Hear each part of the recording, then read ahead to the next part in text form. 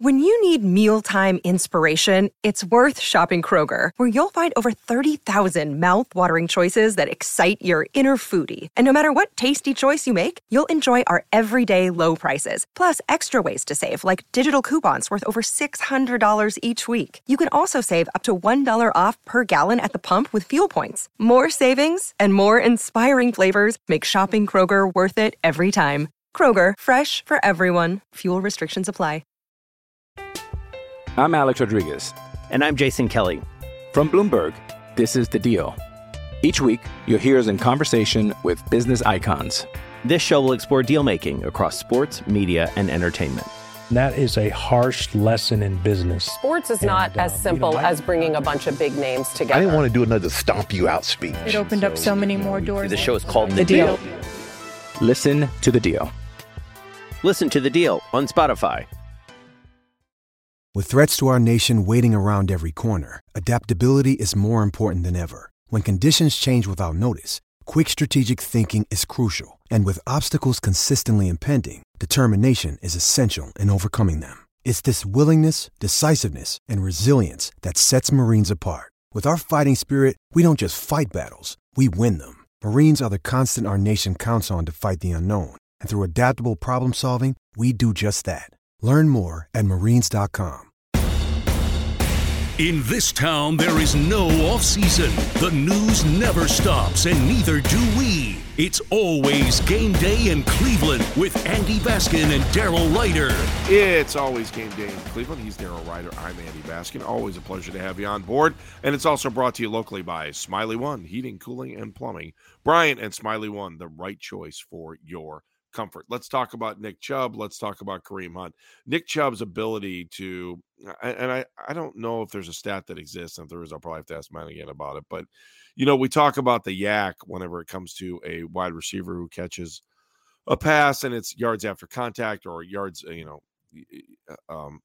yards after contact. So, but when it comes to running, I wish we had a stat, and maybe they do, and I just need to look it up a little bit. They do. Yards after line of scrimmage, or yards after contact. It's yards after contact. And which was, I believe that I had heard that Chubb had league leaders there.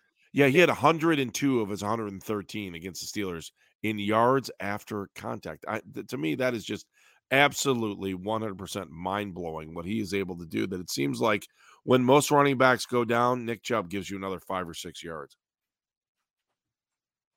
Well, he had 112 against the against the Carolina Panthers in week 1 after contact. So, yeah, wow. It's a thing. He's one of the best in the league after contact. He runs through tackles like you can't believe. Kareem Hunt is pretty much the same way, maybe not up there statistically like Nick Chubb is, but you have two very physical backs that run through contact. I don't want to say that Nick Chubb looks for contact or he, whatever, but I've not seen anything like it in my life. When I see running backs that are dominating other teams, usually because they're just, breaking, they're breaking through and into the secondary, and that where, Nick Chubb is still running guys over in the secondary.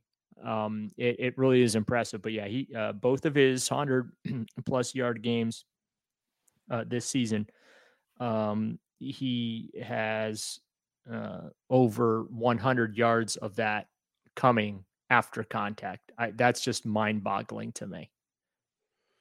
The other part of the rushing game, which I thought was interesting going into this thing, Daryl, was the fact that Dearness Johnson was finally active for a game, and yet they didn't use him. So, I mean, I don't. What's going to happen to him? I mean, they're going to have to trade him eventually, right? Probably. He's, what he is? He's an insurance policy right now. If something happens, because we saw last year, their depth at running back got decimated by injury and by COVID. So, that's what he is. He's an insurance policy right now. I don't know what his trade value would be. I don't know if you could get much of anything for him at this point, Andy, but that's just kind of how I feel like where Dearness is, that he's basically the insurance policy. The fact, though, that the Demetric Felton punt return experiment lasted a grand total of 2 weeks. is somewhat telling. And look, it is what it is. They lost their returner. The Browns have not had quality return game play since Josh Cribbs was doing it for them. You know what? I'll take that back. I thought Travis Benjamin. Let's give Travis Benjamin some love. He did a nice job in the return game for them years ago. But honestly, since then, it's been an adventure there. So they're, going through that cycle. But yeah, D'Ernest right now, I think is insurance policy for Chubb, for Hunt. Should something happen to one of them, he's ready to step in and, carry that load. And, we'll see if we get closer to the trade deadline here toward the end of October, if, there's any interest or any need, and maybe the Browns can flip him for a future asset. But his value right now to them is just basically to be standing by and ready to go when called upon. I'm Alex Rodriguez. And I'm Jason Kelly. From Bloomberg, this is The Deal. Each week, you'll hear us in conversation with business icons. This show will explore deal-making across sports, media, and entertainment. That is a harsh lesson in business. Sports is not as simple as bringing a bunch of big names together. I didn't want to do another stomp you out speech. It opened up so many more doors. The show is called The Deal. Listen to The Deal. Listen to The Deal on Spotify.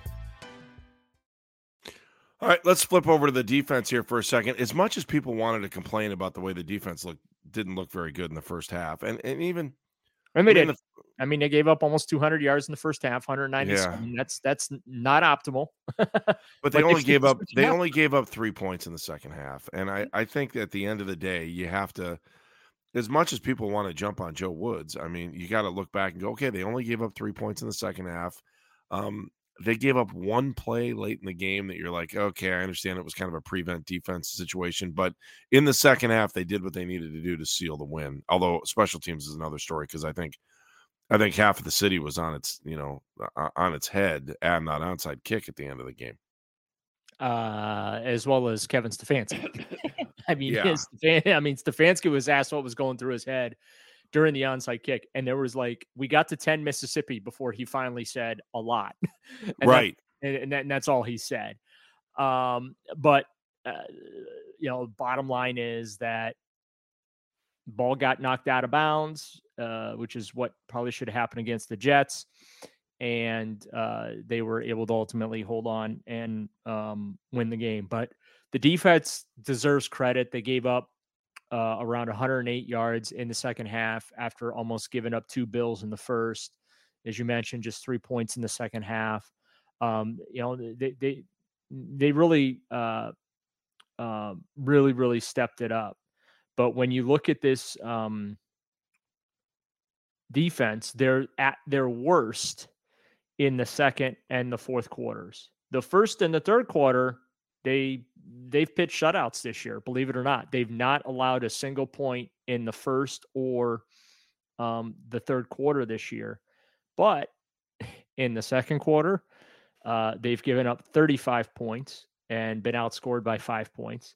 And in the fourth quarter, they have also been outscored by 5 points and allowed 37 total points. So of their 72 points, they all come in the second and fourth quarter. It is bizarre to think about that. But, I mean, they deserve credit for how they played Thursday night in that second half because, getting off the field quickly with those 3 and outs the way they did in that third quarter and getting the ball back into the hands of Jacoby Brissett and the offense really allowed the Browns to just chew time off the clock. I mean, you look at the scoring drives, Andy, you couldn't draw it up any better. 7 plays, 60 yards. They did it in 3 minutes. 12 plays, 79 yards, did it in 6 minutes. They got a field goal off a 14 play, 70-yard drive that took over 7 minutes off the clock. They had an 11 play, 80-yard drive that chewed 6.5 off the clock. You can't draw that up any better when you're talking about that complementary football. And I also think that the offense, help the defense stay fresh. I honestly believe in that Jets game. Toward the end of the game, they were gassed a little bit, and understandably so. But they were not gassed in that game Thursday night. And when you look at how it ended, like, they learned their lesson. 30 yards down the field, they lined up 5 guys in a straight line across the 35 yard line. I forget which one it was, but they just lined 5 guys up there. And the Steelers did that hot potato play that Denzel Ward ruined a lot of nights for those that may have had a financial interest in the final score of the game. Yes, very much so. Yes. We're allowed to say that. We can say that. And by him falling on that fumble in the end zone, it'll look great on his stat line at the end of the season. The fact that he scored a touchdown, the fact that he recovered a fumble and whatnot. But I think that the defense deserves, and Joe Woods deserve, a lot of credit for that second half and what they were able to do in limiting Mitch Trubisky and really making life difficult on him in the final 30 minutes. All right, Daryl, I want to kind of go through the injury list, and I'm going to go through it and where we started on September 20th. So I'm going to go back to September 20th on this. Chase Winovich was placed on the injured reserve with a hamstring injury. Jesse James, the tight end, wouldn't have the opportunity to play against Pittsburgh, the former Steeler, bicep injury. Then you get into the 22nd, and Ronnie Harrison Jr. does not look good. Demetric hamstring and warm-up. Hamstring injuries and warm-ups, never a good thing. No. Michael, I'm just looking at some of the guys that were out for the game the other day, but injury. And then Jadeveon Clowney was out for the game. Chris Hubbard was out for the game. I mean, you're just looking they lose Anthony Walker for the season. That is a major, major loss for them. Taven Bryant, Jed Wills, Jeremiah Owusu-Koramoah, all these guys either lost or banged up from the game or right around the game. So the injury bug, this 10-day layoff has been kind of a blessing, especially for these guys that might be able to fix what's going on. Yeah, it'll be interesting to see who's on the practice field Monday morning as we record this on a Sunday night. I don't anticipate a lot of those guys that you named actually being on the practice field Monday. I can see them getting them as much rest as humanly possible. But the injuries are kind of starting to pile up a little bit here. The Jadeveon Clowney ankle injury is concerning, especially if it's the high ankle variety. Those things can take weeks to heal. I was told JOK, it's not too serious with the groin injury, but those are always problematic. So it wouldn't shock me if he was unable to play in Atlanta next Sunday. So, and again, you lose Anthony Walker. The good news is you basically had co-starters at that position with both Anthony Walker and Jacob Phillips. And how about Jacob Phillips? The job he did, unbelievable. Holy smokes, coming in off the bench, had a sack, couple of big tackles. I mean, you want to talk about announcing your presence with authority. My goodness gracious. So let's show him a little love here too. But the injury thing is going to be something we'll be watching all week heading into this Falcons game.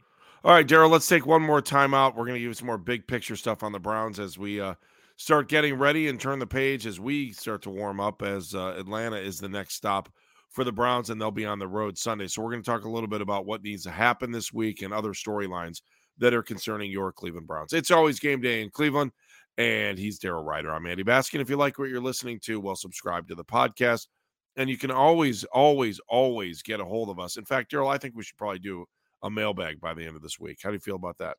I think we can do that. At Game Day CLE, on either Twitter or Instagram. He's Daryl. I'm Andy. Back after this.